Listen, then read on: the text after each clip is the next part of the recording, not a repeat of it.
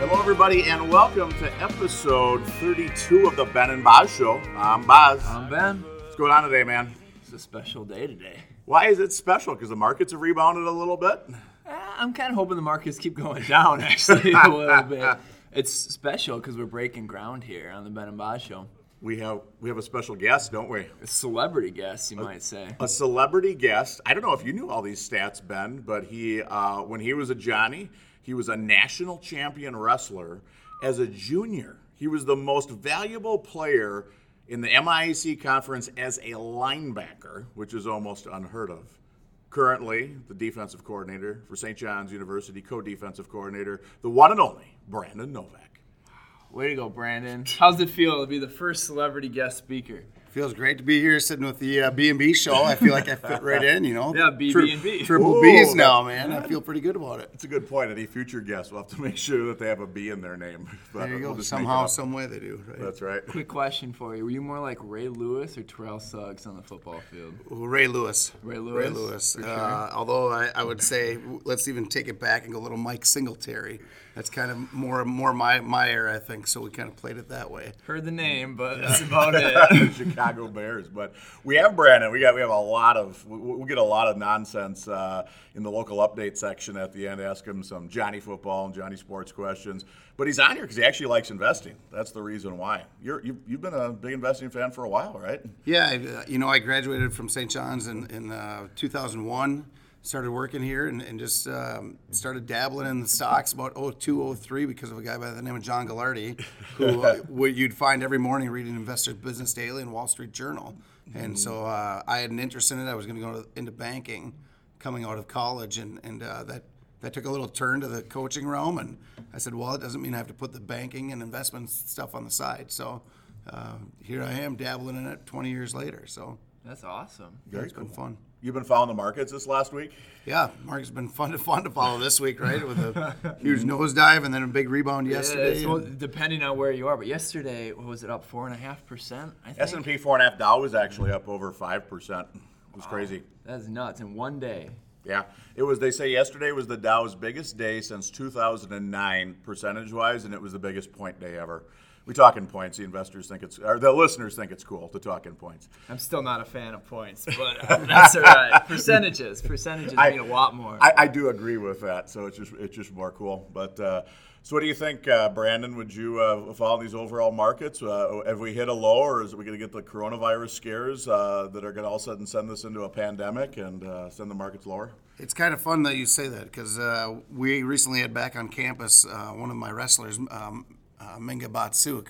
And Minga's from Mongolia, and he just talks. He's daily pulling up the World Health Organization and what the output is of the coronavirus because currently he can't get back into Mongolia traveling through Japan or China. Oh, wow. Because of the fear is so real. So I'm a big bettor that we haven't seen the end of this coronavirus ride. I think we're going to be into it for another minimally few weeks, maybe as long as a couple months. So what do you think? Now, coronavirus obviously a bigger issue than stocks, but that's part of the issue. We're more on the podcast, so just talking the finance. So I had some cash recently, actually sitting in an IRA, and I threw it into the market. So do you think that was a bad decision? Do you think I could have waited and timed it a little lower? I think the biggest fear right now for me too is the who's going to be our president in the next 8 months, right? So we're playing that game too. Yeah. So to give you the long answer. Yeah, you could have waited a little longer, I think. I'm more of the market's going to come down and settle down a few points or percentages, as the B&B show likes to talk about. But I think that's kind of the narrative right now is that what is going to happen. Mm-hmm. Instead of a steady climb, I think we might see another big influx kind of like we have this last week. So yeah. So Ben, we invest in mutual funds. Have you done like mutual fund investing? Do you know like when you invest, when the trade actually takes place? Yeah, it's at the end of the day. At the end of the day, mm-hmm. Yep. So when would have been the absolute worst time to buy in over the last week? Like when yesterday morning would have been the worst time because then you're buying in after the 5% bump. Yeah. So here's what happened. So on Friday, I'm trying to buy it. I'm going in an IRA, but I hadn't used it in a while. So for some reason, they had our old address on file 3.5 years ago. The confirms weren't going through, so I couldn't buy in Friday, and then I didn't get a hold of someone until yesterday.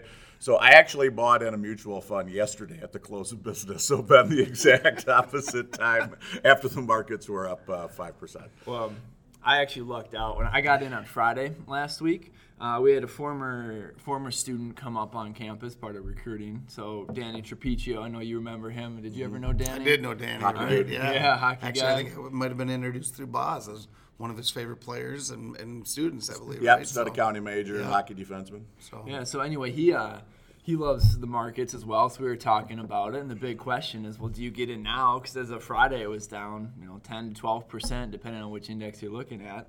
And he made a very good point, is that why don't you just, buy in at the end of each of the next 5-10 weeks, a little bit of everything. So I know it's down. I don't know if it's going to stay down or not. I don't want to lose out on it. So Friday, middle of the day, he was a guest speaker in my class. I bought in on that day, and that was when my trade went through.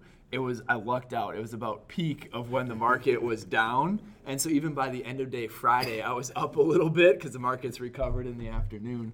And then on yesterday, obviously, they were way up. And so What did you buy into in the middle of the day? Just an individual stock then? VOO, so ETFs. It's an Okay. exchange-traded fund. Instead of having to wait till the end of the day like a mutual fund, it trades just like a regular stock, Gotcha. even though you're buying into the S&P 500. I should have done that. I've never bought one. Yeah, no, Where I were you highly yesterday? recommend it. So, expense ratio, what I like about it, it's passive, right? So the expense ratio, 0.03%, which is, I think, a lot better than the vast majority of mutual funds. You're not paying someone to actively manage it, and you control whenever you see the gains and losses. So mutual funds might turn over, sell certain investments, and buy others, which, you're a tax guy, triggering your taxable gains there. But ETFs, you don't have to worry about that. I've never invested in an ETF. I think we're going to have to do that one on a separate show. We're going to have to talk about that one a little bit more. I'm going to have to look on that one. So I talked to you a couple times yesterday. If I just told you what I was about to do, you could have given me that tip. You were too excited about Brandon coming on. I don't blame you. I was excited think too. so.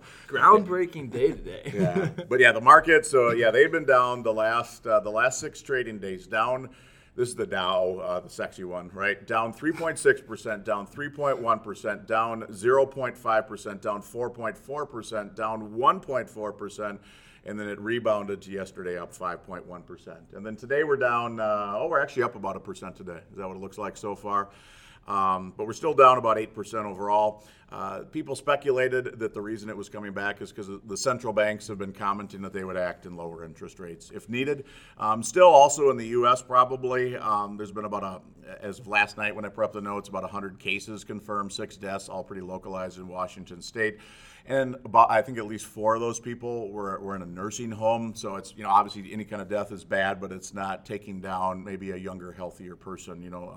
The elderly a little bit more fragile as it is, but and it still pales in comparison to the flu, which kills tens of thousands each year. So that's a little market update. Do you want to get into our first company?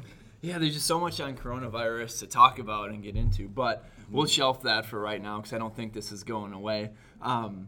But you said you graduated in 2001, Brandon? I did, yeah. At the time, did you know who Jack Welch was? Oh, yeah. Yeah? For sure.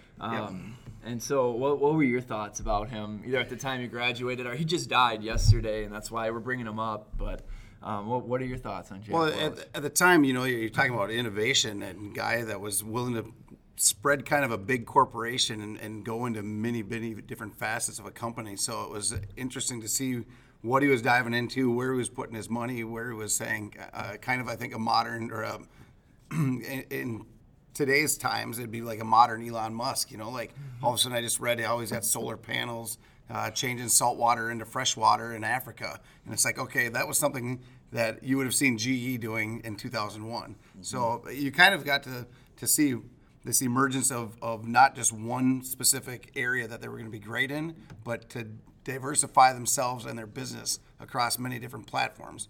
Now, as we dive deeper into GE today, I think maybe that was something that maybe burned him a little bit in the end. But yeah, for sure, as somebody that we knew and we followed as a CEO. So. Yeah,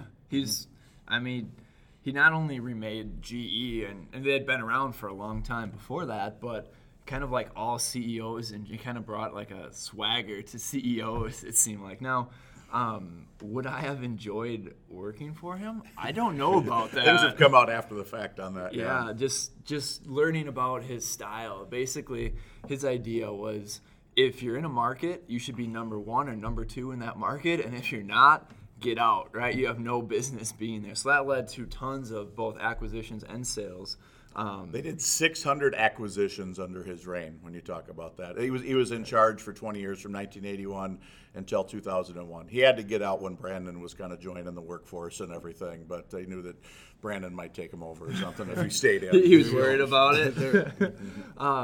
But he was also known, and this is a part that kind of, I don't know, scares me, but would make me not want to work for him, in that he always wanted to fire unproductive employees. And so, in general, firing unproductive employees, okay, that makes sense, but he was just like brutal about it. Over 100,000 employees in those early years that he was there, just trying to make everything more efficient, and not afraid to ship things overseas or anything like that. And so, I don't know. That I wouldn't know that I wanted to work with him. I learned that. So I was doing a little research yesterday about him. When he was working his way up through GE, he was actually in charge of a plant. Like he was, supposed to be the supervisor, and it blew up. Literally blew up. Yeah, and nobody got hurt or anything like that. And so he went then to talk to the bosses in Connecticut or whatever, and he was afraid he was going to get yelled at, get let go, and it's just a growth area for him, and good decision, right, to keep him in the company. But when he was CEO, somebody was responsible for a plant that blew up. Do you think he would have kept them? I don't know. I don't know the answer to that, but his returns were quite impressive to shareholders. The market was doing well, but he outperformed it significantly while he was in charge. If you invested $1 in GE when you started, including dividend reinvestments, you ended up with over $3,000 by the end of his 20-year reign. So 3,000 times your money back. It was including dividends. Pretty crazy.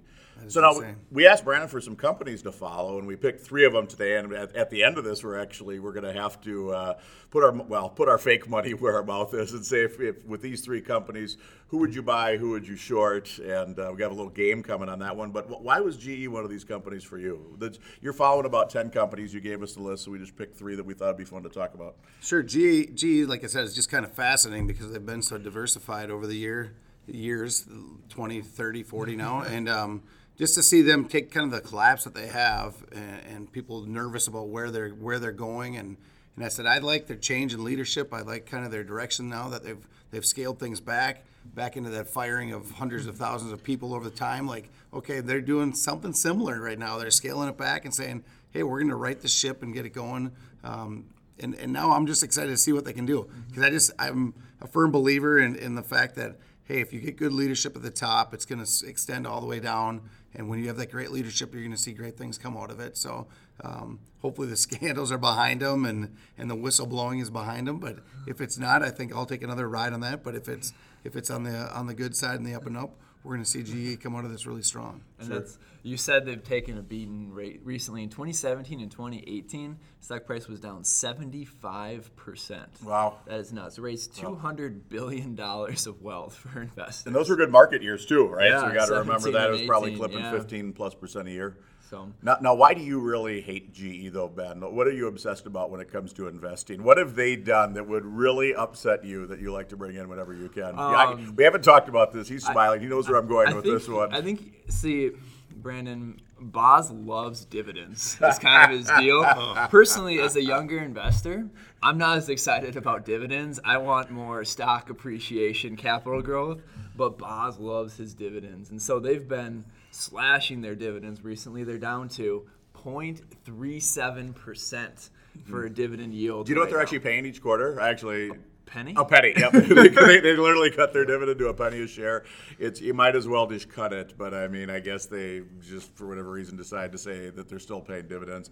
So they used to be as high, and now granted their stock is split so many times, but if we take it, split adjusted, they used to be as high as every quarter 24 cents a share. So they've basically have cut their dividend by 95%, roughly like that. You like dividends when you invest, Brandon? There's certain stocks that I do. Usually they're a little cheaper. I like to be under that $5 mark and see those dividends kicking in off of that, just because the percentage is so much better. But no, I'm not typically hold TCF for a long time or something and see what the dividends kick back. But it's never bad to see some growth when the market's down. So I get people to buy into dividends, especially when you get the drips going and you can get that reinvestment plan and you never look at it. But I said for me, actively watching it, it doesn't do as much for me. Sure. How about PE ratio? How do you feel about PE ratios? This goes into my broader question. If you don't want to focus just on PE, what do you look at when you're deciding buy or short or just sit on the sidelines for a company? Right, and it totally depends on what area we're looking at. If we're looking in the health sector, I think that's kind of a fun one to see. Like they've been beaten up over the last 6 months to a year. Certain big ones obviously are always going to be stronger, United Health and whatnot, but I like to look at a lot of those social influences. I got into Apple back in 2005 because I started going to the weight room, and all of a sudden I see all these kids carrying these little iPods around. Mm-hmm. And I'm like, well, what is going on here with these things? And, no more of the Walkmans that Boz and I grew up with. It was all of a sudden all this compact stuff. Cassette tape, cassette tape, right? Or it got worse when you had a CD. It was even bigger. Did you guys ever walk around with a boombox on your shoulder? Just tell me you did. Yes, of course. I might have missed that generation by just a few years. So we were just behind that. So I was more the Walkman type and then the CD type. So boombox was just a little bit, and my breakdancing skills were not near what Boz's are. So, so I look at the social implications to a lot of it too. So, and I think later on we're going to talk about PayPal maybe, and I hate to burst the bubble or let the surprise out, but there's another one where Venmo has been purchased by PayPal, which you see all these kids using Venmo, whether it's going for a dinner with somebody on a date, and that's how they go Dutch these days, is to Venmo you the money at the end of the time. So PE I would say is a stronger one for me than whether or not I like a dividend. I'm going to go off that PE because I think when you start talking about where things are trading in comparison to it, Chipotle right now is one that scares the heck out of me because it's trading so much higher than where they're at. So we talked about them on a podcast because you told us to. I think I figured that in order they have to grow at like 22% a year, Chipotle does, for the next 10 years to get to a normalized PE ratio, which I just don't see is going to happen. No, I can't see the growth there either, and that's kind of the thing. You step back, step outside of the Wall Street thing, and I think that's what we do well as maybe being at St. John's, maybe not being that it's our full-time gig to do this. We analyze it with a different lens than a lot of these people do, where they're trying to just make $1 off of it. And as I said, as we step back and look and say, wait a second, you're trading at what was Chipotle at the time, 80. It was close to 80 for the times, PE ratio, like the PE ratio. It's like, how can this be realistic? And what is their growth? And how long would it take? Unless they're making acquisitions, but what do they acquire? Unless they become their Qdoba. own. Right, exactly. Qdoba and BA Burrito down in La Crosse. There's a couple things there. So you brought a PE ratio, Ben. You must be looking at something, right? Yeah. So GE technically doesn't have a PE ratio or a positive PE ratio because they don't have any earnings here. So we're going to have to throw that one out the window, I guess. It's interesting. I was researching. I'd forgotten this part. But when I think of GE, what I think of is light bulbs and appliances. They don't even have that anymore. They're just not the company I know. So they sold that. I don't know if you pronounce it Haier for a few billion back a few years ago. But their segments are power. Gas power, and they have a power portfolio. They have renewable energy, onshore wind, grid solutions. They have aviation. I think of them as jet engines as well, but they have commercial and military. And then they have healthcare as well, healthcare systems and life sciences. Those are their segments that total up to $100 billion. And it's interesting. So just with the first two, the power and the renewable energy. So the power is more like your traditional fossil fuel, kind of helping process that. But then the renewable energy would be like their way of switching away from that. So looking at their 10K, they've been struggling in the power industry. Very much so. But the renewable energy industry has been growing for them. At the same time, they haven't turned a profit yet, I believe, in the renewable energy segment. Correct. But revenues are growing, and so maybe they're in that growth phase. So I do like to see that they're in both. I enjoy that they're not just sitting around in the power segment, but they're also growing the renewable energy, even though those two might contradict each other a little bit.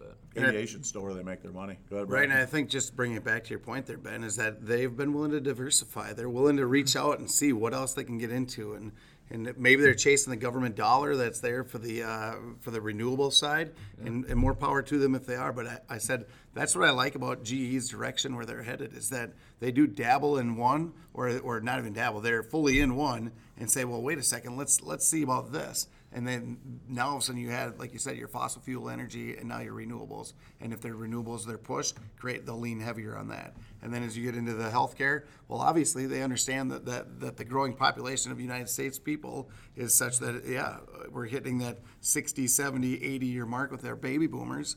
And now all of a sudden, what's that mean? Well, let's be strong in healthcare. And where's that leading them? So. Be fun to see. A couple random stats on them. I think we're going to jump over to PayPal because you mentioned them. They don't have a PE ratio, but Ben knows I'm obsessed more with revenues than earnings. Their market cap is close to $100 billion. Their revenues are close to $100 billion. So they're actually like a 1-to-1 multiple there, whereas normally I see companies today are about maybe 2.5-to-1 might be a market average of value compared to revenue. So they're cheap from a revenue perspective. Their stock is on the rebound. So whereas Ben commented, absolutely, it did fall, but now their stock has risen more recently from about $7 a share to $11 a share. So that's huge. That's over 50%. And then just the random stat for Ben is the auditor. Ben probably knows this one, but do. GE, the most expensive audit in the world. Is it? Yeah. Do you have any? I don't know if you've ever had to guess this one before. Any guess? Most expensive audit in the world? I'll just say second place is J.P. Morgan. Audit fees are about $96 million. Any idea where GE? $120 million. $143 million. Wow. GE's audit fees. They're just that complex. That's nuts. And it's KPMG, right? Yep. So, but anyway. I believe this was the company that the some activist shareholders were thinking about pushing out the auditor because of a scandal that they had missed in their audit. But they were talking about switching auditors. I don't know if they actually went through it or not, but that's an expensive. They did not. Okay. I was looking at their 10K. Oh, so they did now. not. Okay. Yeah, they have to disclose how long they've had their current auditor, and so it was quite a long time. I don't remember the dates, but Yeah. Long significant anyway. Yeah. You guys want to go PayPal? You got anything else on GE? Cash flows. I like to look at cash flows when I'm investing. Yeah. Positive cash flows from operating activities, which I appreciate. Yeah. Positive cash flows from investing activities, which I actually don't like. Selling stuff. Yeah, that's what I was looking at. What's driving that? Sale of certain businesses is essentially what's driving that, about $10 billion worth. Jeez. Wow. Yeah, and then financing were negative, and that's okay. I'm all right with that, but mostly it was debt repayment. I was going to say it's not from paying dividends, so at a penny a share. That's not driving it, yeah, but paying down debt. I imagine if they're selling the businesses and they have debt associated with those businesses and they're getting rid of those or using the proceeds to pay down that debt too. They have paid down a lot of debt over the last few years. So cash flows on GE, moderate. I want to see investing as negative to show that they're investing in their business as opposed to just selling off businesses that they have. 600 acquisitions, so they got to get rid of some of them, I suppose, periodically. But all right, well, let's jump into the second company, and we're going to come back again. A little teaser to our people, our listeners at the end here. We're going to come back and have to make a decision on these three companies. So PayPal, the next one. So why did you choose PayPal then? Brandon, you talked a little bit, the Venmo and everything, which is just all the rage among the kids these days. Yeah, I'm just curious as to where we're going with it. I think I also threw some cryptocurrencies at you too to see where you guys felt about those. Up there, yeah. I knew you weren't quite into that, so I said, all right. Well, what I find is it's the basis is different, but the trading is the same in the sense that, hey, I have a Venmo account, I have a PayPal account. I usually leave money in there, cash that they're using to do their investments and move things. So I'm kind of curious, like, okay, what are your thoughts with the PayPal? Because I know I got into it because of Venmo.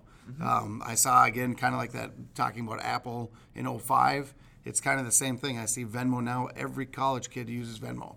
And if that's the wave of the future, Howard Hughes, you know where I went with that one? No? The wave of the future? Yeah, wave of the future. Howard Hughes? No? All right, that's the aviation. We'll come back to that in a little bit. So, Wait, is that the movie where Howard Hughes, the aviator, right? Yeah, he goes Yeah, that I was in crazy that or one. something. He went, doesn't he? he went into the wave of the future, the wave of the future. It's the wave of the future. Anyway, so the Venmo's the wave of the future for. Hey, I appreciate you not picking a movie that's from like the 80s. That's Right. what Bozo does. So there you go. Yeah, was that made in the 80s? Otherwise, I don't know what it is. Right, exactly. Breakfast at Tiffany's. What? So here we go. But yeah, so I like the Venmo piece of PayPal, and I think that's one big driver for them. And I think just in that alone, it could carry them a long ways. yeah, I looked up PayPal. I didn't learn a ton about them until we were talking before. PE ratio scares me a little bit. With with PayPal, 54.52. And Boz, you'll hate this. No dividend. No dividend. No Yep. dividend. So that being said, revenue is growing. That's Boz's actual favorite ratio is revenue growth. Revenue don't lie. Positive cash flows from operating, negative cash flows from investing, positive cash flows from financing. One thing I saw is that they are repurchasing quite a few shares, which doesn't really excite me a ton. As an investor, I want to invest my money in the company and have them actually grow that with their operations as opposed to just give it back to other shareholders that want to cash out through repurchases. And so I usually think of repurchases more for a mature company. Once they've exhausted some growth opportunities, what are they going to do with cash? And which is great, right? But when you're, to your point, if you're at a 54 PE ratio, you'd like that implies more growth organically. Yeah, so I don't know. I was a little bit mixed on PayPal. Looking at how they've done, they've performed the S&P at within the last 5 years at pretty much all periods except for about 6 months, and so they've been doing better than the S&P and outperforming essentially. I like that. With PayPal, it's also set up not just like with the Venmo piece, consumer to consumer, but for businesses and merchants use a lot of the PayPal piece, whereas Venmo, I don't think, specifically Venmo, they want people to use it for businesses, and they're competing with Square that uses it for businesses, but PayPal is positioned well because they have both sides of that. So I enjoy that, relatively stable. I don't think, yes, there is competition with Square, but I mean, once you have a couple of companies to process payments, how many more do you need, and how many more are really going to enter the market? So, Here's a question: do you have Venmo, Ben? kind of. So you can only link one checking account to a Venmo, and my wife had Venmo before I did, and so she linked our checking account. So I have a Venmo name, but it's not linked to any account because we can't do multiple Venmos coming from Do you ever one use checking. it? Well, no, not really. Pretty rarely? Me personally, no. Do you use yours, Brandon? I do, use- often. Yeah, and this is why I'm kind of excited about PayPal. I'll say because I think of Ben as a very sophisticated with it guy, right? But hip, he's younger than me and everything. But Ben doesn't even use this too much right now. I think that the whole Venmo PayPal thing is just, even though like my college students are using it and so forth, you get above that, very, very few people are using it. And I just throw out Ben as an example on that one. I think the market potential with this is so enormous, and it's gonna when your point was very interesting about that you leave money in your Venmo account. I just looked. I've got $65 in my account right now. But PayPal, they make money by charging transaction fees, roughly 3% if someone buys online with it. Foreign exchange arbitrage, so if you're sending money to someone in a different currency, they'll take a little, not always a little cut of that. They might take a bigger cut than justified, but people do it. But then also interest, basically. They're getting a bunch of interest-free deposits. They're kind of working as a bank that way. I'm really interested to see kind of how they monetize and take a benefit of people using this personally, even more so. The number of users they have, I think, is just going to grow, just crazy growth over the next 10 years. So I think, especially with Venmo, I mean, go back 5 years, right? People didn't use PayPal very much unless it was kind of business to business doing stuff, right? So the youth were not involved too much with PayPal, even go back 5 years. So I think this is just growing crazy. Yeah, and you're hitting it right on the head, I think, Boz. With go back to that movement. I said I set up a separate banking account to use PayPal because I was such a skeptic of getting hacked through an online transfer and trade. And now, fast forward to today, and I'm going to kind of go maybe a little bit opposite, or maybe in the mindset of where you're talking the growth potential. what I've seen is I own some rental properties to college kids. And what I see is that a lot of times I get Venmos from their parents. Oh, wow. Wow. Yep. So we're hitting a market, a sector of 40 to 50, 55-year-olds that are now jumping into Venmo Just finally and figuring using it it. out. And why? Well, it's the easiest way for them to transfer money to their kids. Yeah. To the point I've set up for my 16-year-old son a Venmo account. Why? Well, because I get tired of having to be, okay, here's this, here's that. Let's figure it out through cash. And usually it's, Dad, can I get this? Can I borrow this for whatever whatever he's doing? So I see kind of that growth potential as well, like you're talking about. And so sticking with the growth potential, do you guys know, because I didn't research this enough, PayPal or Venmo, are they able to be used like internationally, and how that works with exchange rates and things like that? Yeah, they do quite a bit, sending money to people Transaction internationally. And the transaction fees in that, they usually won't charge a fee, but it's the exchange rate that they will give you on that one that will not be the market exchange rate. So they'll take some arbitrage on that one. And just looking at one example where they were even taking 9% and sending money to someone in India as an example. So that's just huge. I'm interested to see on a personal basis, are they going to use all these personal transactions? But I think the growth is coming insane into the future. Are they going to use that purely as a way to get people more hooked into business where they charge fees? Or are they going to, just for interest? Or are they actually going to start charging just nominal transfer fees? They're going to start charging 25 cents per transaction or something like that once they get everyone hooked in, right? I mean, Venmo's not really making them a lot of money right now, but is it like Amazon was 5 to 10 years ago? Amazon wasn't making money. Look at them now. As they get scale, think about all the data they can have too. Yeah. With payment transactions and where's that going, and how they could leverage that in their operations. It'd be fascinating, actually. It's To really see what they fascinating to could see do, where it's yeah. going to go. And I brought up yours. I said for me, I look at the Venmo piece of it, and they made the change not too long ago where they started charging a little bit of a transaction fee to put something on your onto your account instantaneously. Yes, and I think yes. that's 25 cents or $1 or something in that range. And so it's not a huge fee, but all of a sudden you have millions of people using it and saying, hey, I need that money instantly.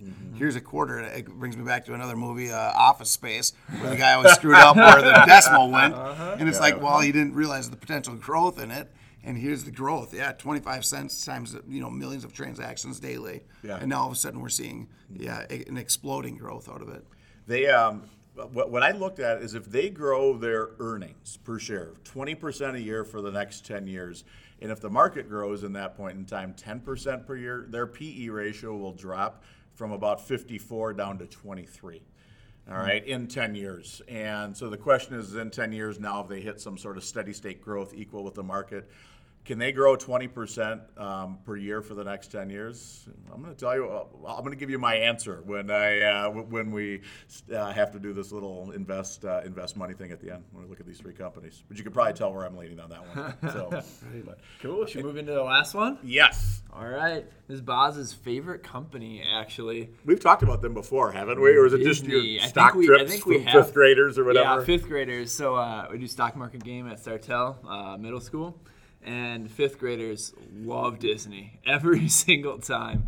So if you like to see what the youth are doing, maybe go lower than the college level, and they always want to buy Disney. And what they say is that Disney owns everything. If it's in the entertainment industry, Disney probably has a hand in it some way, somehow. So I don't know, they're a pretty interesting company lately as far as last year closing the acquisition of some of Fox Entertainment's assets. So they own all the Fox Sports networks and everything like that. They now consolidate Hulu, right? They had a decent chunk already, but they bought, I think it was Fox's share of Hulu. They also launched their own streaming service of Disney Plus. So they're certainly moving, that's for sure. But what do you guys think about them? Well, Brandon, why'd you want to follow these guys? We'll start with you. Sure, I'm always curious about kind of the leaders in their area, and what was interesting to me was people know Disney because of Disney World, Disneyland, Disney movies, those kind of things, and it said now their big driver though I think is that streaming company, Disney Plus, and all of a sudden you drive it with Hulu, the purchase and acquisition of some of the Fox stuff, where all of a sudden it's now you've got a market base, right? You're set. You're looking at it with a kind of a teaser saying, hey, yeah, even if the coronavirus hits and Disneyland and Disney World fail as far as generating the amount of people and the traffic that they thought. Cruise What's ships, their too. Yeah, cruise ships. I didn't think of that angle. Boss loves the cruise ships. And so all of a sudden you jump off of that and say, now what can be their driver? Well, it's all their streaming services. I said to the point at the Novak house, all we use is Disney Plus. We've gotten rid of the other subscriptions, and now it's like, yeah, why? Well, I have young kids that think the world's ruled by Disney, and here we go. So for me, I'm always curious because I'm not going to lie, I was kind of throwing one at you to see if that could be your short sale on it, but see what was going to come of it. And I thought Disney, it's trading at a high right now. Kind of for their over a 10-year span, like it's significant. So They're way up over the 10-year span, and I'll tell you, had the last few months not happened, I could tell you exactly what I would do on this one, just because of that big run-up. But they are down about 20% from their peak now, right? So now this is still, 10-year performance is still outstanding, but they're down about 20%. They used to be a top 20 market cap company in the world. They're just outside the top 20 right now, and I should say in the U.S. Their market cap, $216 billion, so just outside top 20. What I think is interesting on them is just the way the streaming has gone, and they've just really figured out something with the movies and all these sequels and everything as well. But, buying all the other studios. Yep. They are, right? 2016, $55 billion of revenue. 2017, $55 billion of revenue. 2018, $59 billion of revenue. 2019, $70 billion of revenue. So they've really expanded in there. Now, and one of those big ones was with respect to Hulu as well. So they're going to continue to see revenue growth from Hulu. But their PE ratio, if you looked at that one there, Ben, you got that one up, I'm guessing. Yeah. So look at it and give me your quick observation, and then 20. Roughly, it's 20. So you hear that for Disney, and what do you think? That's good deal, fairly priced relative to some of the other ones that we've looked at. Yeah. So this is where you got to dig into the details, the fundamentals, and actually understand accounting. The only reason their PE ratio is that low at 20 is because Brandon, did you just yawn when we said accounting? Are you pulling out the pillow right now? I might have. Did you like PE ratios? You at all? Or not Yeah, really? I do. I find them interesting to a point. Okay. But like I said, back to our Chipotle example, when you're trading so much off of it, that's where it gets a little ridiculous. But bringing it back down to your Disney and your 20, I'm interested. Keep going with your thought. Yeah, here. what does the accounting show us? $4+ billion of their income related to their acquisition of Hulu, which is an odd one. They owned a small stake. They bought it out, which enabled them through some more specialized accounting rules to actually record a gain on the stake that they already owned.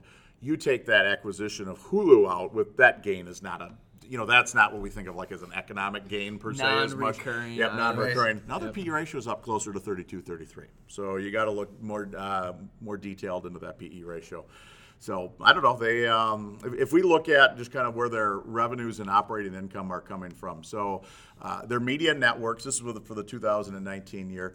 Media, $24 billion of revenues, $7 billion of income on the segment income side. From their parks, they had $26 billion of revenues. Again, close to $7 billion of operating income. Media was a little bit better. Studio entertainment was about $11 billion of revenue, which was $2.6 billion then of income on that one. And then the final one, direct to consumer. So this is kind of the streaming stuff, Disney TV. About $9 billion of revenue, but they lost nearly $2 billion. So direct to consumer, the revenues have tripled over the last couple of years, but actually their loss has grown from only a couple $100 million a year to almost a couple billion.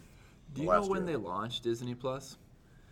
I don't know. Was that in the last couple of years? I don't have it, so I'm actually not it's sure. the last year. Yeah, and I just year, want to know feel if like that's it. like a full year of Disney Plus, and because I would see that as a model that, all right, a lot of the expenses are going to be right away, right? Building your content for that and developing the platform. Mm-hmm. But if you only launched it in the latter half of the year, then the revenues wouldn't be a full year revenue, whereas the expenses might not grow as much. But Trying to go when I started watching The Mandalorian, which was kind of the big, for me, it was a big snooze. It was entertaining as far as the Star Wars side. Boz, you a Star Wars guy or not? The original three. original, I right. I can't get into the others at all. Right. So it was interesting and it was kind of fun, but all of a sudden I think that's what kind of sparked it all. So I'm going to say it was like a midsummer kind of launch. November 12th. November 12th. Yeah, that's there what you go. Google So told me. You know, and they have the numbers I was giving you. It's a September 30th year end, but granted, they probably had a lot of their startup costs, even though they hadn't launched, were still in there. And I guess we'd have to get deep into the accounting to figure out how many of those were expense versus Exactly, capitalized. But yeah. now people really are falling asleep on that one. But so Ben's kind of wondering, is that more of a one-time at that point? right, and go back to your statement about you said something about the two billion lost and Yep, $2 billion lost in the 2019 year. So on what though? What were we talking on that one? Because that was kind of maybe that was tied into the launch of Disney Plus. they call that direct to consumer. So I think Sure. Disney Plus is in there. It's basically TV and streaming. Right. So the That's what that kickoff of that, you take a $2 billion loss, and now can you flip that? You know, can you flip it and double it? Can you come the other side where it's like, oh, that's a positive now because of it? I'm not sure. It's a competition too for streaming customers right now with Netflix and Amazon has their own, and Right. apparently Disney has Hulu now too. Even though it's not full ownership, they do consolidate. And with Disney Plus, And one of the big ones, the big rivals, I think you're going to see is the YouTube one, where it's Yep. YouTube Red, I believe, or something like that. It's called YouTube TV channel. So, which I know in our athletic department, I know multiple guys on our staff that have it, and they love it because you get all these sport games, so or the sporting contests. So I've got YouTube TV, $50 a YouTube month. TV, Don't need there any you go. cables or anything like that. You just kind of stream it basically. And then I only watch football. So my family doesn't watch any other really anything else that we can't wait stream. a Right? second, there's one show that you have to watch besides football. The Bachelor. No. Don't they do a Karate Kid spin-off of that? I'm sure you're into that. That was the YouTube Red series. All Yes. right. Oh yeah. That's I the YouTube Red. All right, That so- one comes out. My son and I crush that one instantly. So we just sign up for that one. But YouTube TV, I just actually signed up for it in football season, and I just discontinued it now. And we'll see if I put it back for the NBA playoffs Sure. or not. But And so, do you watch then like ESPN or Fox Sports or anything like that? Because just pretty much just for the On- sports. It's yeah. like wherever they're showing any, it's mainly NFL, maybe a little bit of college football as well. which indirectly goes back to Yeah. to Disney, Disney, as well, right, right? yeah, exactly. So Yep. not the networks, right? Right. But the ESPN and the Fox Sports stuff. So Yep. Well, I tell you, we're going to make our predictions here shortly. We're going to put our money up. The only other one that we're going to hit really quickly, Brandon is also following a company, like 1 minute on this one, called Exact Sciences. And is the reason you're following them because our All-American receiver from last year, Will Galosh, did his kind of capstone presentation on this for me. And when he did the independent studies, is this why you're following them? Yes, 100%. That's why I'm following them. I would say that I have some interest. I have some uncles that have gone through some colon stuff, and I was like, okay. And then as soon as Will got into it, this really led me down the path to say, okay, well, how can we invest in the companies that are studying, the colonoscopies, and Cologuard is one of their big products, and off of that we spun, and Will kind of got me lit up on that because of your class, or your independent study with him. So, but had we invested when Will told us to invest, I think we'd be down about $20 per share. We'd be getting clobbered and be wondering what is this guy doing, but. I didn't. I held off, and I think he's onto something with them. I really like Exact Sciences now, and if that was one of our big three, I don't know that I wouldn't put all $10,000 into it. Interesting. Yeah, since Will at the time told us, I think they're a pretty good investment just based on where they're headed. He was a biochem major, so he's really interested in companies that just relate to medicine. They're down 20%, and the S&P 500 was up 8% since Will told us to buy them. But yeah, it's even like at-home colon cancer screenings, non-invasive, and so it's something to learn a little bit more about. And the product must actually work. Some other at-home testing. Elizabeth Holmes from Theranos, who was going to have those blood testing, the movie the book Bad Blood.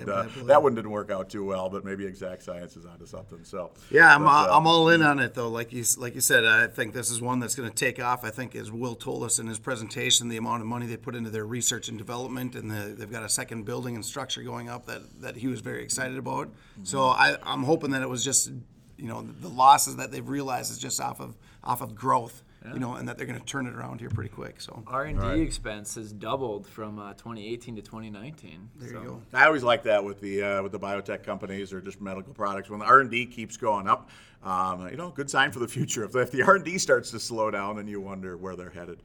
Do you guys need a minute do you have your thoughts, or do you need a minute? Are you ready? I'm ready to go. So the rules are, all right, we got $10,000 and we got the three stocks. We have to stake at least $1,000 into each of the three, and we can either buy or short. All right, so it's not like you could just say all 10 grand on this company buy. So we have to make a decision buy or short on each three, but now obviously we have the opportunity to weight that as well. So do you want to go one person at a time? Do we want to go through each? Should we go one company at a time and say Let's do company by company and we're kind doing. of see how that goes. So what we're doing with them? Yeah. So, all right. I think. GE. Should we go in the order that we went? Did we do GE I was gonna first? say I think Disney is the most boring of the three companies, so we should take them first. But Okay. what do you guys think? Disney, I'm doing $1,000 short on Disney. All right. So, yep. I just, I don't know. I don't think they're making. I think the market price is still pretty high. I think they're still pretty highly valued. I don't think they've proven that they can make money in the highly competitive, kind of streaming and TV industry yet. So I'm doing $1,000 short on Disney. How about you guys? I'm buying them $2,000. $2,000? Yeah, I look at it as Okay. more of like my safety pick. It's not really going out on a limb. I think wide moat, right? They're pretty much protected. I think they're going to be all right. And so, yeah, they have some headwinds. We haven't used that term yet here. But overall, I think they're going to be all right. So, $2,000 buy. I'm going with the stay at home, not go to the parks, buy your Disney Plus though, and generate your revenue that way. So I'm going to as well a buy. I'm going $2,500 though on the buy. $2,500. Yes, $2,500 on the buy. So you're biggest on Disney. I'm big on Disney. So he's the biggest of the three of us, but still, it's evident that one of the other two companies we're more excited about, right? And- So none of us bet even a third of our stake on this one. And so, by the way, whoever loses has to bring donuts 1 year from now. When we do our I look like back that. episode, is Yes. that what it is? Yes. All right. I like Perfect. donuts. There we go. Kick it Chocolate off. cake donuts, Boz, please. All right. I will say I'm not Predicting the fully. loser. I like that. Yeah, I'm not fully confident that Disney. With that, they've already market prices corrected 20%. I'm a little nervous that that the correction's already in there, but whatever. So No, it's for none of fun. us really know. It's just a Right. guess anyway. It's just kind of fun. That's so. right. Which company are we doing next, Ben? Which one do you want to do? PayPal. I'll do Let's PayPal. do PayPal. That's you. You want me to go first on this one? Sure, if you want. All right. I was surprised at PayPal's financial results. Again, I think they're a pretty stable company. I'm going to buy them. They're expensive, PE ratio, but I'm going to buy them for $3,000. Put $3,000 into them. So it means you've got a lot of your stakes still coming. So Yeah, can you guess what the you're rest on is gonna be? GE, so it's just which way you're going on it. Yeah. So, Brandon, you or me? I'll take this one. right. I'll let you wrap it up with the PayPal. I'm going in 6,000. I'm Oh, big into you're PayPal. big on I PayPal. think PayPal is, again, back to that Howard Hughes aviation statement. I think it is the wave of the future. And I'm just hoping within a year's time that they can keep ballooning at the rate I'm hoping they will. I'm going big into PayPal. I'm also going to go big into PayPal. Again, thinking it's going to blow up. Someone like Ben is going to be excited and start using it like crazy and tell everyone. I was debating either 6,000 or 7,000. We should have had to write these down because then I was debating. But because Brandon went 6, I got to go 7. So I like that. Double me off right now. He's like, all That's right. right. For next year, maybe we have to change the rules and write them down. Who Well, I knows? mean, so then, again, just within the competition between you two, it's really on Disney right now yeah. here, right? If And this which is way we go 100%, on GE. right? Yeah, So. you're looking all right. So, all right. Well, then GE is the last one that we got. So, Brandon, you still have $1,500 left. You gonna buy or short GE? I'm buying GE. That was a struggle for me. I wish I had 20 grand in this game because I was hoping to go bigger on GE. I originally Could've just coming lowered in your with stake on PayPal. right, That's what but you I could've like done. the PayPal. I like GE. The Disney one was the one that was my hang-up. But yeah, GE. I think they're coming out of it. I think and personally, I've already done it on GE, so I'm all about GE right now as well. I think that the change in leadership. I think, like I said earlier, it comes from the top down. If you have a great leader up top, and they're doing things the right way, let's just hope that they don't decide to walk away from the company now, because that would make me a little nervous. So. Did you just come on this show? We have so many listeners that we can move markets. Right. Did you just come on the show to try and promote GE? Use our shift, baby. We got get the a little market bump? shift on. We're moving it right now. So yeah, so I'm 1,500 into GE that they're gonna go long term with it, and we're gonna grow. So All right. Yeah. Good. I'm buying too. So do I have $2,000 left? I'm buying GE. You got $2,000 left. And a lot of that is I just think that price is. I think it's just so cheap right now. So at a 1-to-1 kind of revenue multiple, that I think it's kind of bottomed out. So wish I would have got into them, back at $7 a share, not 11. But still think they're a good buy. Yeah. Well, I'm buying $5,000 worth of GE. I think Okay. they bottomed out. They've been on. This is my downfall as an investor. I love to find stocks that have been just beat up and then just try and time when they're going to hit the bottom and hope that it turns around, which...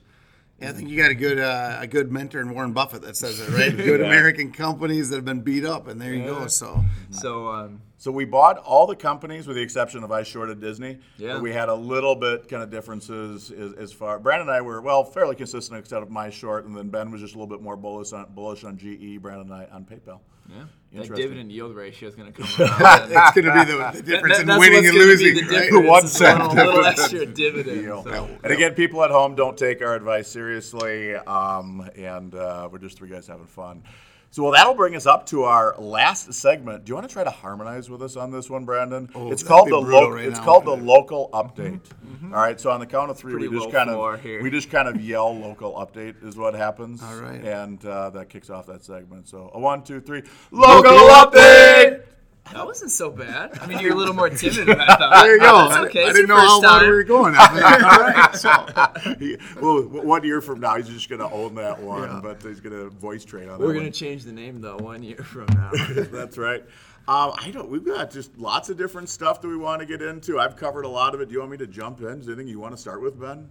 I can just jump No, in. I got a couple questions for Brandon later, as long as we can. Let's go grill through him a little bit. Let's go through the but- rest of them, and then we'll kind of end with Brandon. Yeah. All right. So easy things. Club of lacrosse. I mean, I might not always cover our club sports, but intern Sam Ruzinski put in a hat trick last night. So Sam got 3 goals. So good for him. They're How'd out, the team do? They're out somewhere in Montana. They won. They've been out like 8-0, then they got tied up 8-8, and then they scored a few final goals. one of the greatest Twitter posts they've had, though, they had the Johnnies meeting the Grizzlies on the mountain, and we're looking up at this Grizzly.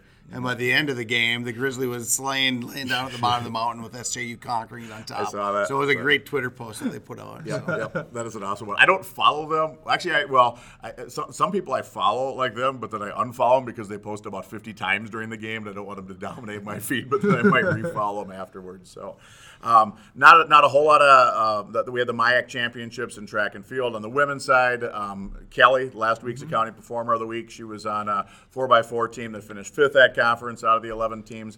On the men's side of things, we've got one of our freshman accounting majors. Mitchell Grand was 5th in the mile as a freshman. So 4:19 was his pace. Future's really bright for Mitchell. That's And- quick. Yeah, and then I still haven't met Drew Dockendorf. I reached out and I said, "You're the accounting performer of the week" a couple weeks ago. You got to stop in, and we just haven't connected. But he won the pole vault, new MIAC indoor record.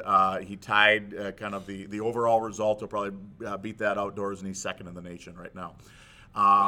Hockey lost, not as much. Do you want to say anything about hockey, Brandon? They lost, just kind of a tough one. They outshot the Tommies, but Tommies, sometimes hockey just get a hot goalie, and that's all. Yeah, and that's exactly what happens in those a soccer, a hockey kind of thing. They had a great season. I know there's a lot of ups and downs throughout the season, and even 6 weeks ago they were wondering, hey, are we going to be in the playoffs? And here to make that surge like they did at the end, what a great performance by Doug Schuler and his team to come back, get that conference title, and then once you get into those one-game playoffs, anything can happen. And unfortunately, we played better. I thought that St. John's hockey outplayed St. Thomas, but at the end, the result wasn't what we wanted.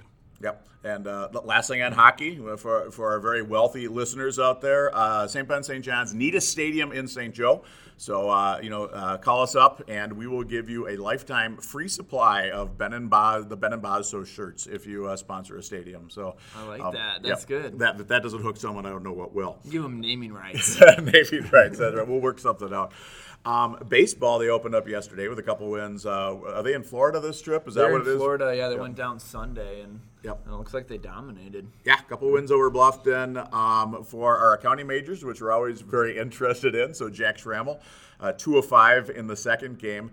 Stanley, do you call him Stan or Stanley Ridgway? I call him Stan. Let's go. Stan Ridgway, 3 scoreless innings in the first game with 5 strikeouts. So if he pitched the whole game, he would have had 15 strikeouts. We could kind of extrapolate it out that way. He also hit 2 guys, so he would have hit 6 guys had he pitched a 9-inning game. But We like those kind of guys, though, man. You never know where it's coming. scaring Neither people, does so. he. So here we go. But you said that he pitched 2 scoreless innings? 3 scoreless innings, actually. Yeah, with 5 Ks. What's his ERA then? That would be Just 0. curious. All right. That's pretty good. What's fun about these guys is they've got to figure out who their guys are, right? Because they graduated off a lot of seniors. So Yeah. them down here, this trip, I thought was going to be huge because They come in kind of highly touted, ranked in the top 25, but they have a lot of question marks, and here they're answering them. So it's kind of fun to see what's going on with Johnny Baseball right now. They don't have a question mark on Joey Stock, so he might actually get drafted. And then the last one, Wyatt Ulrich is one of our finance guys, actually, accounting finance guys. He was 4-7 in the doubleheader with 6 runs scored because he walked 3 times as well.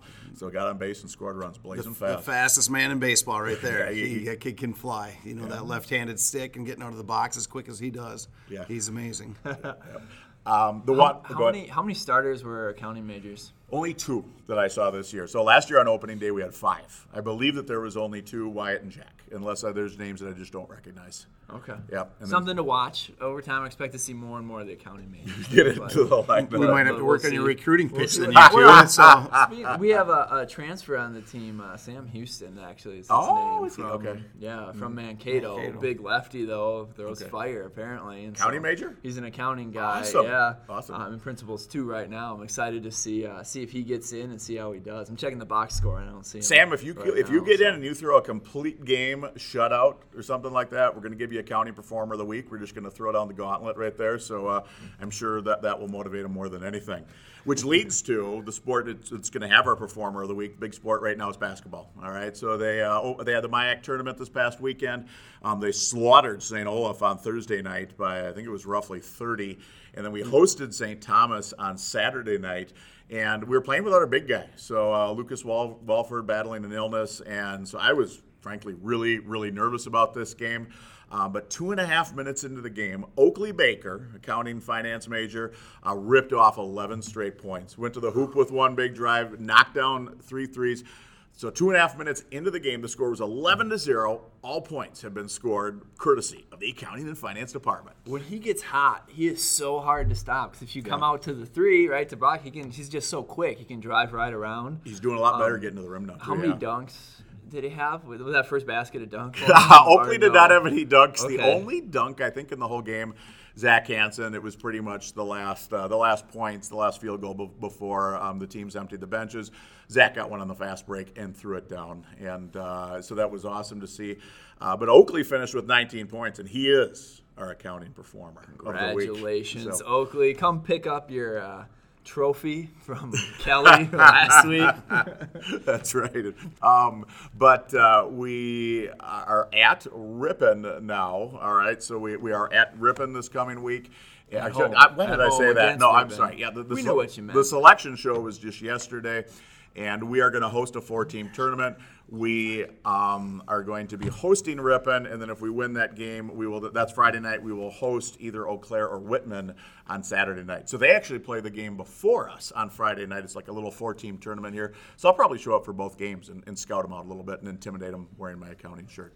You ready to talk wrestling? I am. I would have almost skipped. I can't believe that I almost would have skipped wrestling just because we don't have any of our current accounting guys. I know we got a global business guy in Noah Becker. That's kind of the So talk cat's about meow. it, Brandon. Well, they just had the regional qualifier Wait, this did you past say he's weekend. the cat's meow? Yeah, cat's meow and that. All right. So he went into a great battle, great regional where they have 3 of the top ranked out of top 4 guys are all in the same region. Wow. And to make it, you have to compete against all the Wisconsin schools in the WIAC, and they come over to Minnesota with the Augsburg and Concordia, St. John's. So it was a heck of a tournament. He ended up taking second, lost by a point in the finals, 5-4.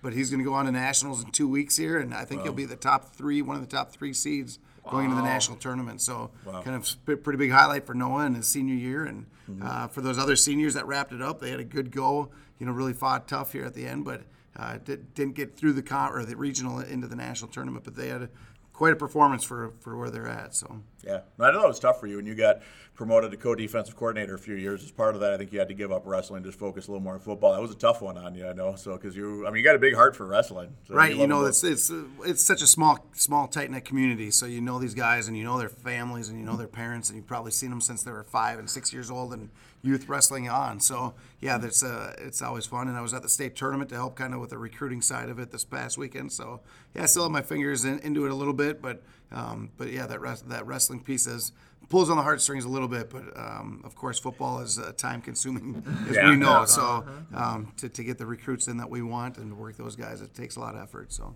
Yeah, Misa Batsuk was back recently. He talked about a family. You keep those connections. I had him in at least one class. I can't remember if I had him in the second class or not. But yeah, 2-time national champ. Right. So you coached him. Inquisitive mind, because he's a physics guy. So all of a sudden to have an accounting class, he was just one of those guys that likes to learn and likes to dabble and Does that translate to the wrestling mat? I think I had him. I think it did. I think that's exactly. He was very analytical, and so he sniped those 3 national championships away. Was it 3 actually? Yeah, 3-timer, most Wow, decorated wrestler forgot that. in St. John's history. So he's fantastic. That is awesome. I think I had him That's as so a cool. freshman and scared him away from accounting. So, but good for him. Learning curve for Boz back in 09, I think. So 08, whenever he was a freshman. Yeah. So. Well, good luck, Noah Becker at Yeah, good Nationals. luck, When yeah. is that? Is that this weekend? No, 2 weekends. 2 weekends. So, Okay. 2 weekends. What weight's he at? He's a 133-pounder. So yeah. The only You remember downside being- is it's too late for him to switch To accounting. finance. I had someone recently want to switch in. This is fall of his senior year. He's like, Boss, could I get accounting done still? And I was like, ooh, it's starting to get a little bit later. So Right. let's I don't meet. know, And we'll chat about different stuff. So I don't know. Should we wrap up with some Johnny football as long as we got the man here, I would Ben? love that. Did you have any questions primed for him, or? I had a couple. Yeah. So these are easy, more or less type questions. Sure. So are there going to be more or less than 22 accounting majors that start on the football team next year? More or less than 22. I'm going to take. So special teams, it could be how it's more, Oh, All right. So I'm going to still say less on that one. A little I'm gonna less? say a little less. more like 21, 20? Yes, more than the 19 and a half. 19. That's That's over where under the 19 and a over-under is half. 19 and a Yeah, half. it'll be all right. So Okay, I'm on board with that. As defensive coordinator, are teams going to score more or less than 2 points against us next year? for the So that'd entire be a year? safety, right? Which isn't Right. really It's anything an that you offensive can thing, control right? necessarily. or a blocked return. No, let's not go there. Right? So happened my freshman that, year, Yeah, so. that Concordia one's still too fresh for me. Oh, So that one. I was there like you a go. co-college my exactly. freshman Cohen year. Boz's year. So I'm going to say over. Over. But not You're gonna by take much. the But over. not much. I'm going to give us that 5. Let's round it off at 5. At 5. Total points. 5 total points for the year. Of course, your opener. I'm a little bullish on the Johnny defense. You can see I'm a 5. little bullish. All on right. it. And who is the opener? It's Aurora. Aurora, right? who So- scored like 49 on us or 49 48 against last you, year, so. right? So Great. Well, now we've seen them, right? Yeah, We that's can what I prove said. You and, know, learn yeah. from that. And we know where our flaws were, and we'll We'll be fix prepared those. for it. Was so. that a painful game as a coach, or it was? It was brutal. I mean, it was so brutally fun as a fan to painful. watch. So it as and a fan, I everything. know it was fun, but as a defensive coach, it's brutal because we were doing about everything we could. We were down a couple of defensive backs that game, so that didn't help us because they like to throw the ball You're so down much. Tommy that game. Right, So and- that was and one of then my our- students at the time, Tommy Dieters. Yeah, and so and he's in the back warming up, trying to get that leg loose, and then you're looking over your shoulder, going, "Well, we can't get into our dime set." But then even more so is we miss so many tackles on a very elusive quarterback. Their quarterback is very talented, but that was the struggle. I'm like, how is the guy greased up, or why are we not tackling him? So and then going back to my great mentor, and John Gallardi would say we had to play not great, and that was one of the things. But then they also had to have a little bit of help. And they did. They got some help from the officials in that one where Danny Petroszewski was all over their quarterback all day, getting tackled from behind by their linemen and not necessarily getting the calls every time. So that was a little bit frustrating. So going back to your point, it was excruciating painful to watch as a D coordinator. So Gotcha. The end result was certainly fun. I think I had to pay like $5 to get into that game to the playoffs or something. So it was worth the $5. But that guy, their quarterback, what's his name again? Zumwinkle, yeah, he's good. He could be the preseason favorite for the Gallardi Trophy, D3 Player of the Year, named after John Gallardi. Yeah, based off of last year's performance against us, I would say, yeah, he definitely has to be in the front runner. what's his major? I don't know that. That's a good question. I'm sure I looked into it at the time. I'm pretty sure it wasn't accounting. Otherwise, I probably would have adopted him. Right. But Figured out why. Mm-hmm. What does our starting quarterback situation look like? Ooh, for next that's year? like all positions, they're open up in the air right now. So the fun though is we have 26 days of spring ball practice because of our international trip. So we got 16 non-padded and 10 padded. So we're going to find out a lot about our team within this month of March and April. which we get started at the end of March here. We got 5 weeks to get that practice time in. So Awesome. It's going to be busy. It's going to be fun, but it's going to be kind of like being back in August, which I don't know if I'm mentally prepared for yet. So, That's about it. That'll be fun to watch. Like Chris Backus, second stringer last year. I'm sure he wants to grab it, and then some other guys on the team I've are been going to be seeing him in the weight room. Yep. He's in there same time. taking that a I run am, at it too. right? So we'll see who wants that one, right? But I absolutely. like to Be see fun. his leadership in there. He's not only getting jacked on his own time, but he's correcting other guys' for him too on the way, which is cool. That's good I'd say leadership, so. defer over to the 4.0 econ guy whenever you have a question. I think he might lead you the right direction. So, yeah, Chris has been nothing but outstanding for you us never all. know actually until they get in there too. As I think back to my senior years, Willie Seiler, we thought he was going to be the third string quarterback, and then he got a rep. My junior year, thought he was going to be the third string quarterback, and then John put him in the first game. He scored a touchdown and did it again, and he basically still has the best passer rating season in Johnny football history, even better than Jackson Erdman's. But so just some amazing statistics that year. But we'll see who wants it. It'll be fun. How do you think Johnny and Benny swimming and diving is going to rebound after losing stud performers and accounting majors Mitch Dockendorf and Megan Kretz? That is a great question, and I think if you know me at all, I love Johnny sports and St. Ben's sports, Benny athletics, and always comes down to recruiting. Because I always say we're always looking for the freshmen that can replace the seniors. And not only replace them, but hopefully be better than them. That the standard's been set, and now we go and find somebody that can be better than them. And why not? I always tell people, why not you? Why not you be the next Minga Batsuk and be three-time national champ? Why not be the next Jackson Erdman and be the quarterback that leads us not just to the semifinals but to the championship and win it? So why not the next great swimmer? Why isn't it now? So all right. I love that attitude. So you're excited about it? I'm excited. I think what they've laid down for the foundation. I think we've got great coaches in place, and I think they've got something going here, especially at St. John's, because I know it a little better. But I'd say they've got something pretty cool going. Awesome. How many people will attend not Target Field, but the U.S. Bank Stadium game, where the last matchup against the Johnnies and the Tommies got moved to U.S. Bank Stadium? How many people will be there? Current D3 record, about 45,000. The schools out east decided to beat our Target Field record of 37,000. So the capacity is 66,000. So how many people are going to be there, would you say? I'm going to give us 66. You think it's going to sell out? I was way under that a few weeks ago. But the more I've talked with people that are kind of in the know a little better than I am, everyone's very excited about it. The fact that it is the last one, I think that's going to push it to the max. I think catching it at the end of the year where high school teams are done with their season, I think that's going to drive a lot of teams to come down and see it. And it might be one of our biggest pushes as far as an institution to say, hey, let's make this a huge recruitment day and just get all sorts of kids there. So all of a sudden, I think we're going to hit that 60. I think we're going to blow it up. I think it's going to be that 66 mark. So that would be fun. All time, take it down and hold that record forever. So that would be nice. Yes. That'd be awesome. Any other questions you got for Brandon on the football front? Not on the football front, no. You have a lot of other ones. So. All right. Well, guys, I think we're good. I think it's a wrap. So, Brandon, what'd you think? I thought it was great. The triple B's, man, we came to and we brought it today, so that's pretty good. Hey, I'm excited for sure. For sure, 1 year from now, when we get to see the results of our competition, but maybe it'll pop up sooner than that. We'll see what's going to happen. All three of us will be in the toilet or something. Well, I know right now I'm already playing around. I think I'm going to take a percent breakdown off of this and scale it back and then actually do that investment for each of us. So I'm kind of excited about it, to tell you the truth. So. I like it. Absolutely. Well, thanks, everybody, for tuning in to episode 32 of the Ben and Boz and Today Brandon Show. Ben and I will be back next week to talk about finance and stuff we like. Bye, everybody.